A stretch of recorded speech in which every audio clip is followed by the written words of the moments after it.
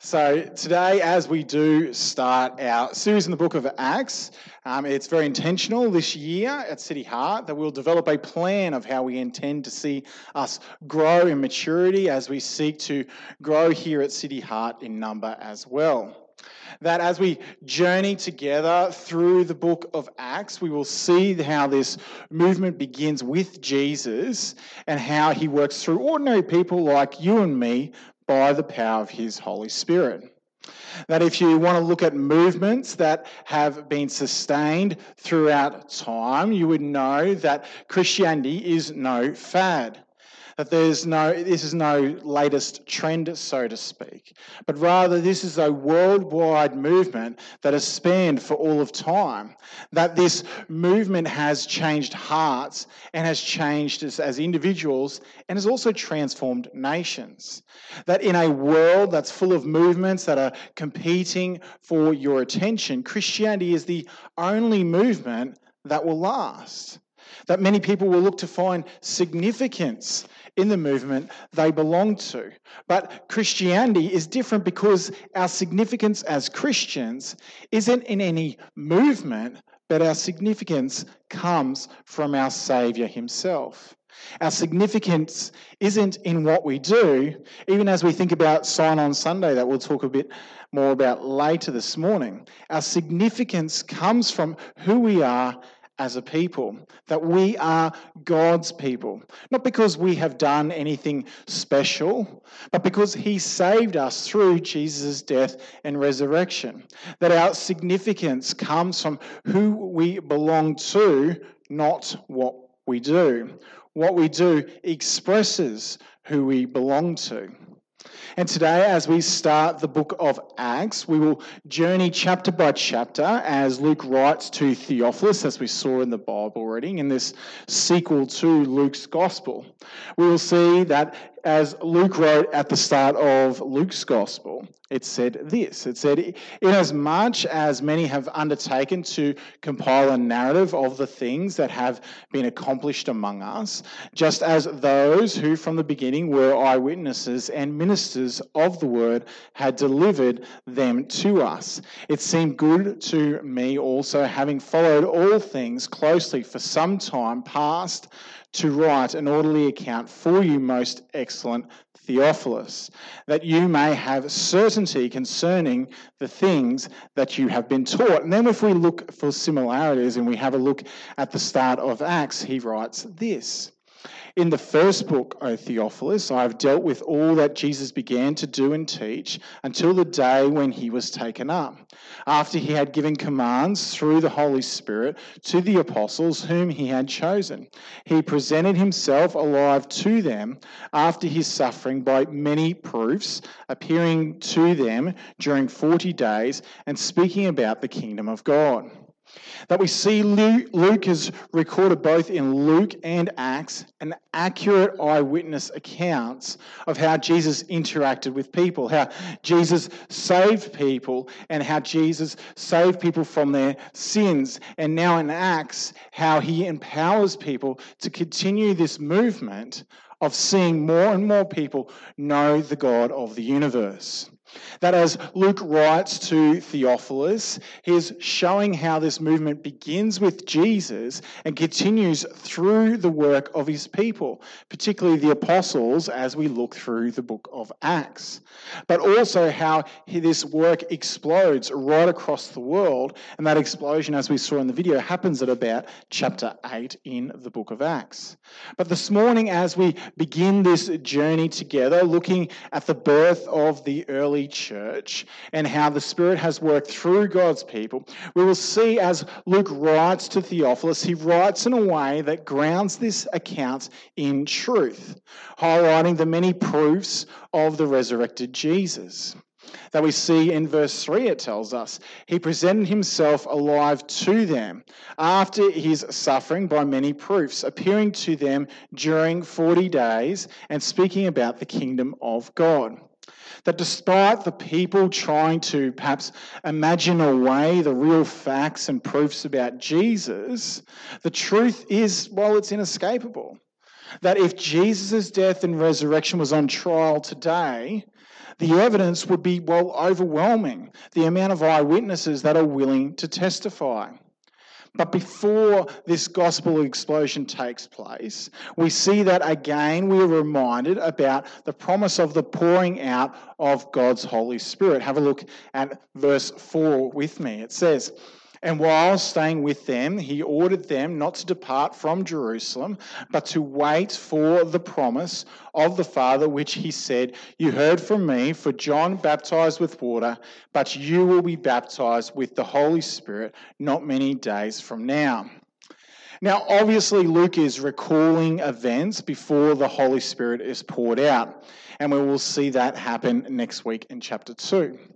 But here in verse 4, we see that in verse 4 and 5, Luke is echoing Isaiah 32, he's echoing Ezekiel 36, and Joel chapter 2. And we see in those verses it says, "Until the Spirit is poured upon us from on high," pointing to the Holy Spirit coming. And then in Ezekiel 36 it says, "And I will give you a new heart, and a new spirit I will put within you. And I will remove the heart of stone from your flesh and give you a heart of flesh. And I will put my spirit within you and cause you to walk in my statutes and be careful to obey my rules." And then also, lastly, in Joel chapter 2 from verse 28 it says, "And it shall come to pass afterward that I will pour out my spirit on all flesh. Your sons and your daughters shall prophesy, and your young men shall see visions, even on the male and female servants. In those days I will pour out my spirit." Which again is pointing to this anticipation of the pouring out of God's Spirit. That this isn't something new that maybe Jesus introduced when he physically came to earth, but rather this is a fulfillment of prophecy that has been anticipated for years and years. And we will see that more and more in the next coming weeks. And as we continue looking at chapter 1 in Acts, we see the ascension of Jesus, don't we? Now, when we talk about Jesus, we talk about his life in 4 sort of key stages of his life. And number 1 being his life, everything that he did here on earth. And then we talk about number 2, his death. And then number 3, his resurrection. And sometimes we miss out number 4, which talks about his ascension.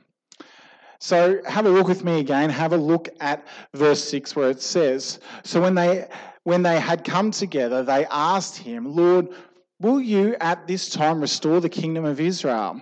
And he said to them, 'It is not for you to know the times or seasons that the Father has fixed by his own authority.'" That just before Jesus leaves to be at the right hand of God the Father, his disciples have this one final question about the kingdom of Israel, the kingdom of God's people. And his response is simply, you don't need to know when that will happen. That the appointed time is known by God the Father, and we don't need to worry or concern ourselves when that will happen. We need to be concerning ourselves about spreading the good news of Jesus. And also, just on a side note, if perhaps you come across someone that they say they know when Jesus will return, or they've calculated something out when they know that Jesus will return, there's 2 options there. They're either God or they really just don't know what they are talking about. If we read the Bible, we can be aware of these things. Have a look in verse 8. It says, "But you will receive power when the Holy Spirit has come upon you, and you will be my witnesses in Jerusalem and all Judea and Samaria and to the ends of the earth." That Jesus goes and he promises the Holy Spirit to come upon his people, and they will be witnesses of the good news of Jesus, first to Jerusalem, then Judea and Samaria, and then to the rest of the earth, one day making it to little old Australia so that you and I can know God through Jesus. And then once these promises have been fulfilled, once these promises have been made, we see that these disciples, they watch Jesus as he physically ascends to the right hand of God the Father, where he is right now, where he's ruling and reigning in power. Have a look at verse 9. It says, And when he said these things, as they were looking on, he was lifted up, and a cloud took him out of their sight. And while they were gazing into heaven, as he went, behold, two men stood by them in white robes, and said, Men of Galilee, why do you stand looking into heaven? This Jesus who was taken up from you into heaven will come in the same way as you saw him go into heaven.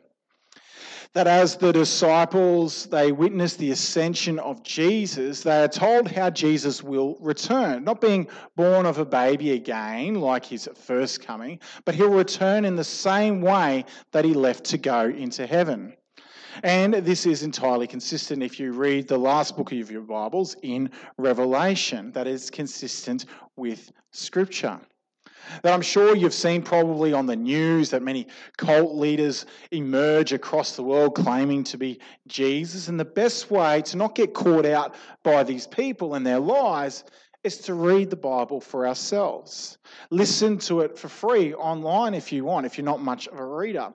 The Bible is the authoritative word of God, not me, not some prophet or someone who claims to be Jesus, but the Bible as it speaks the word of God. But as we saw in the passage, that Jesus' emphasis here is on the followers of Jesus being his witnesses, to share the gospel, the good news of Jesus. This is the number one thing that is needed in our world over anything else, isn't it? That others can know the love of God shown to us in Jesus. And as his followers, like the disciples, we too are to share this good news with those around us. Now, that doesn't mean that we're going to be perfect at it. No one is. But the role of Jesus' original disciples and the role for his disciples for us today is to witness to others about that, how they too can know the love of God, how they can know the good news that Jesus died on the cross in the place of sinners like you and me, and that he rose from the dead, conquering death, and that he ascended to the right hand of God the Father and is there right now, completely sovereign, ruling and reigning until he returns in the way that he left. And as the disciples and those with them wait for their outpouring of the Holy Spirit, we see in this morning's passage that they are devoted to prayer. In verse 14 it says, all these with one account were devoting themselves to prayer together with the women and Mary, the mother of Jesus, and his brothers. That as followers, as a follower of Jesus, no matter what time you put in your life, that you probably think that prayer is important and that we probably could devote ourselves more time to prayer as we seek God's will for our lives, as we seek to be witnesses about the good news of Jesus. But as we keep going through the passage, we see that Peter, who was told by Jesus in the Gospels to feed his sheep, meaning to take care of the disciples, and ascends. Peter is in that upper room, and he says this in verse 15. In those days, Peter stood up among the brothers. The company of persons was in all about 120. And said, brothers, the scripture has been fulfilled, which the Holy Spirit spoke beforehand by the mouth of David concerning Judas, who became a guide to those who arrested Jesus. For he was numbered among us and was allotted his share of this ministry. Now this man acquired a field with a reward of his wickedness, and falling headlong, he burst open in the middle, and his bowels gushed out. And it became known to all the inhabitants of Jerusalem, so that the field was called in their own language Akeldama, that is, field of blood. For it is written in the book of Psalms, may his camp become desolate, and let there be no one to dwell in it, and let another take his office.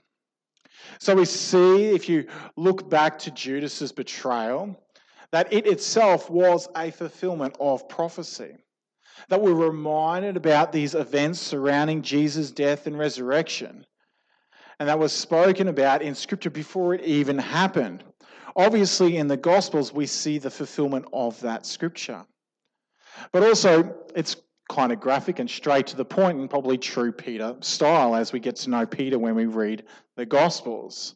But as he points out, that it is necessary for them to find a replacement for Judas.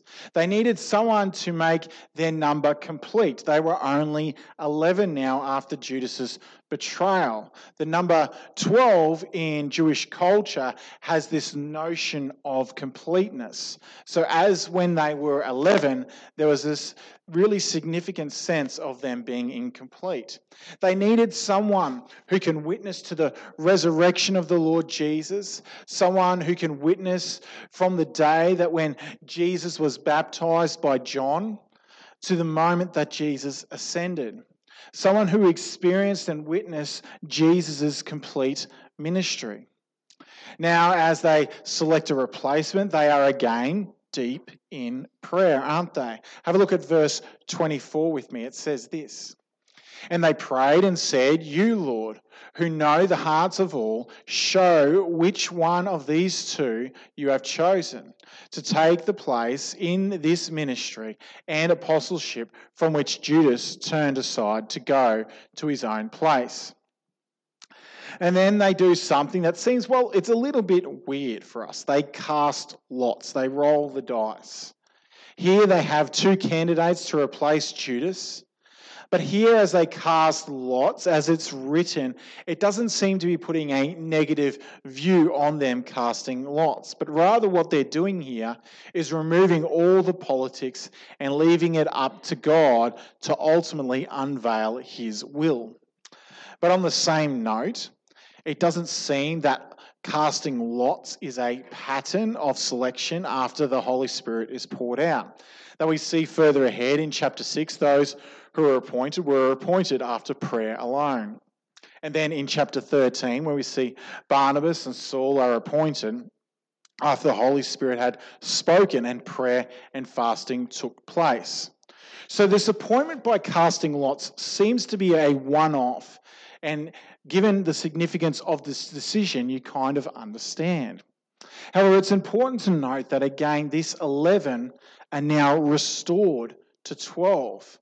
That they, as they seek to lead the larger group of Jesus' followers, there is now a sense of completeness once again. But for us as Christians living in 2021, we watch on as this movement begins with Jesus, and we see that over the coming weeks, that momentum gains, and we see what it looks like to be part of this movement of God across the whole world and how it moved through time. That the big thing we see critical in this movement is prayer, isn't it? Prayer seems to be the big priority in the lives of the people of God in this worldwide movement. That as God's people, we are to be a people of prayer. That in this first chapter, we get a snapshot of the life of the early church as this movement continues in its beginning stages, as it begins in prayer. That as we see the enrollment of Matthias into the 12 disciples, the 12 apostles, we see that the community of God are to seek God, to show them the way. And that is a big part of our prayers here at City Heart as we ask God to show us the way as we look towards the next 10 years and what City Heart will look like now and what it will look like in 10 years. That we need to be seeking God in prayer for that guidance. So this morning in the opening chapter of Acts, we've seen such a strong commitment to prayer, haven't we? As God works through his people in this movement that we know as Christianity. And that we see in its beginning stages that there is such a commitment to prayer. And it gets me thinking about how much of a priority that prayer is in my own life. To stop and reflect, how often am I praying? What am I praying about? How does this reflect in my relationship with God? Now, I don't know what it's like for you, but I feel convicted by the passage this morning, not only to be praying more, to be praying and asking God for guidance more and more. Not relying on myself, but relying on God. Relying on God to help me be a witness, to help all of us be a witness to the goodness of God shown to us in Jesus. That this morning's passage should leave us with this sense of enthusiasm, thinking, well, yeah, I could be seeking God's will more than I'm currently doing.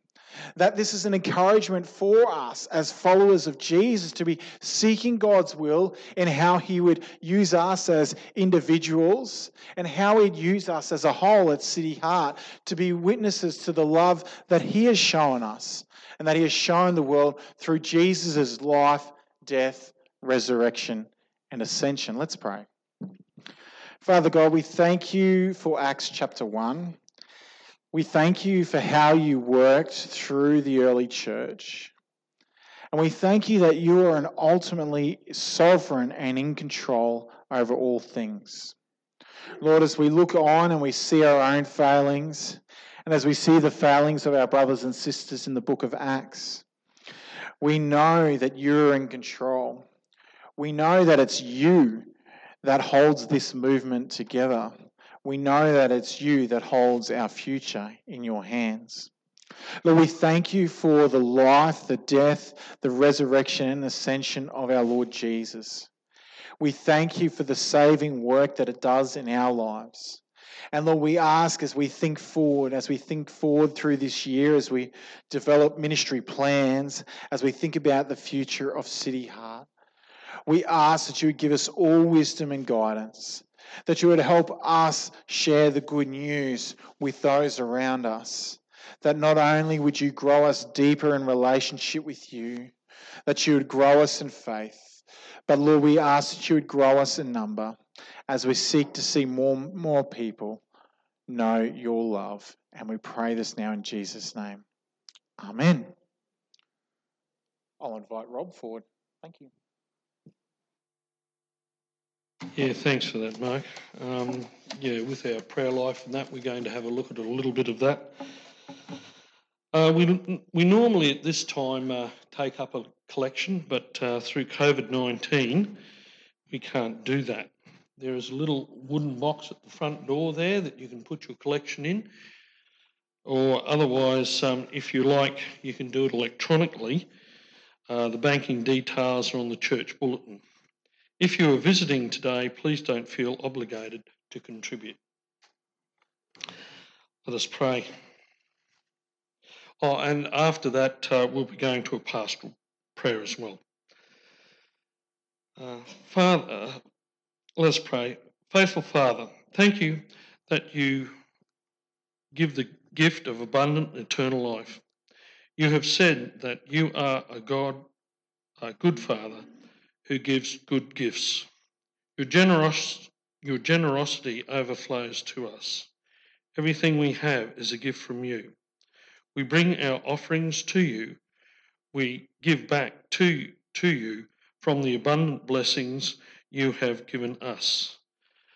May our gifts be acceptable in your sight, O Lord, our God.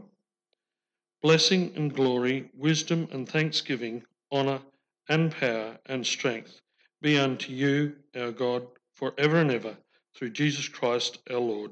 Amen. Right, we're just going to go to a pastoral prayer now. There have been a few added ones as well. And so as we reach out to God in prayer for those in need, we know that you, Lord, are full of compassion and mercy. Let us come before the throne of grace as we pray for others.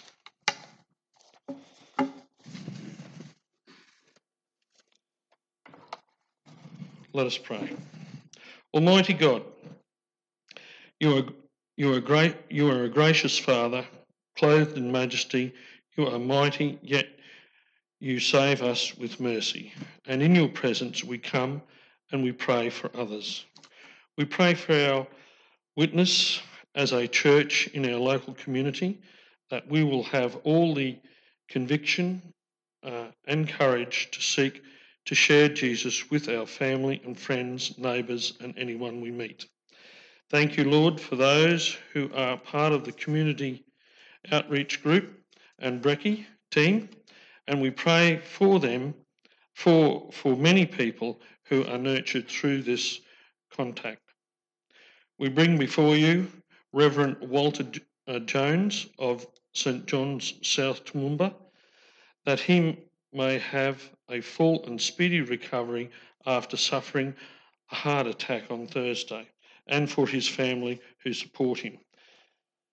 Thanks, Lord, for continually blessing baby Rose and her family.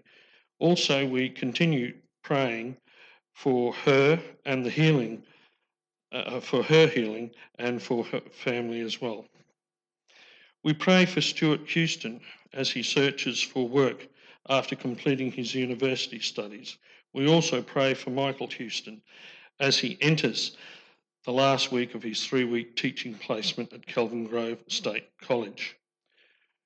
We pray for inspiration and wisdom for SU Easter Camp directors as they plan upcoming camps. Thank you, Lord, for generous provision over the mission of SU Queensland. We bring before you, Lord, those of our congregation who have ongoing health issues. We continue to pray for Sue and Brodie's Parks friend, Helen, with terminal cancer, that she will find comfort in their care and support and also come to know the Lord. Thank you, Lord, that OMS South Korea missionaries, Alex and Tracy Banks, have their flight plans confirmed for the 25th of February to return to Australia. We pray that the mandatory quarantine that they will need to undertake will go smoothly. We also pray for Chris's son, who's had an accident too. We pray for a speedy recovery from that. Another one is Vodi, an American pastor. He's in Africa at the moment, and we just pray that things will be able to come through, that he'll be able to get back to the States and give him a full lot of recovery back to health. Loving God, thank you for hearing our prayers. Thanks for your goodness and your generosity in giving us all we need. We ask this in the name of the Father, the Son, the Holy Spirit. Amen. And I'll hand it back over to Mark for ministry spot.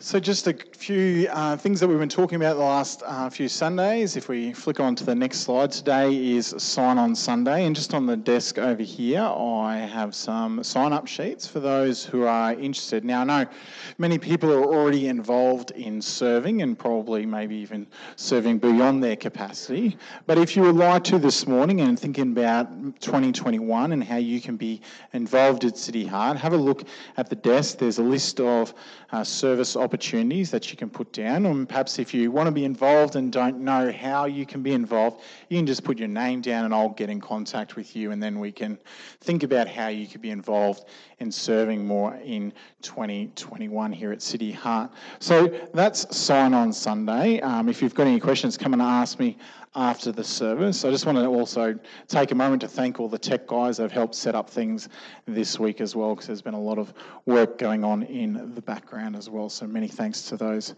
guys helping set things up. But now, as we come to the end of the service, we're going to sing our final song. I'll invite the musos to come up now. And our final song is Psalm 23.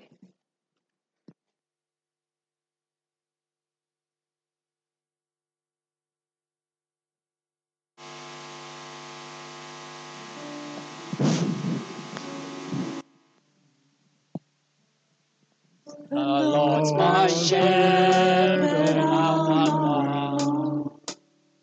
He makes me lie in pastures green. He leads me by the still waters. His goodness restores my soul. And I will trust in you alone. And I will trust in you alone. For your endless mercy follows me. Your goodness will lead lead me home. He guides my ways in righteousness, and He anoints my head with oil, and my cup it overflows with joy. I feast on His pure delight, and I will trust in You alone. And I will trust in You alone. For Your endless mercy follows me.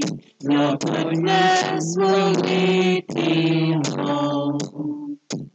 And though I walk the darkest path, I will not fear the evil one. For You are with me, and Your rod and staff are the comfort I need to know. And I will trust in You alone.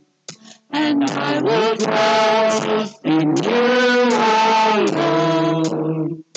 For Your endless mercy follows me.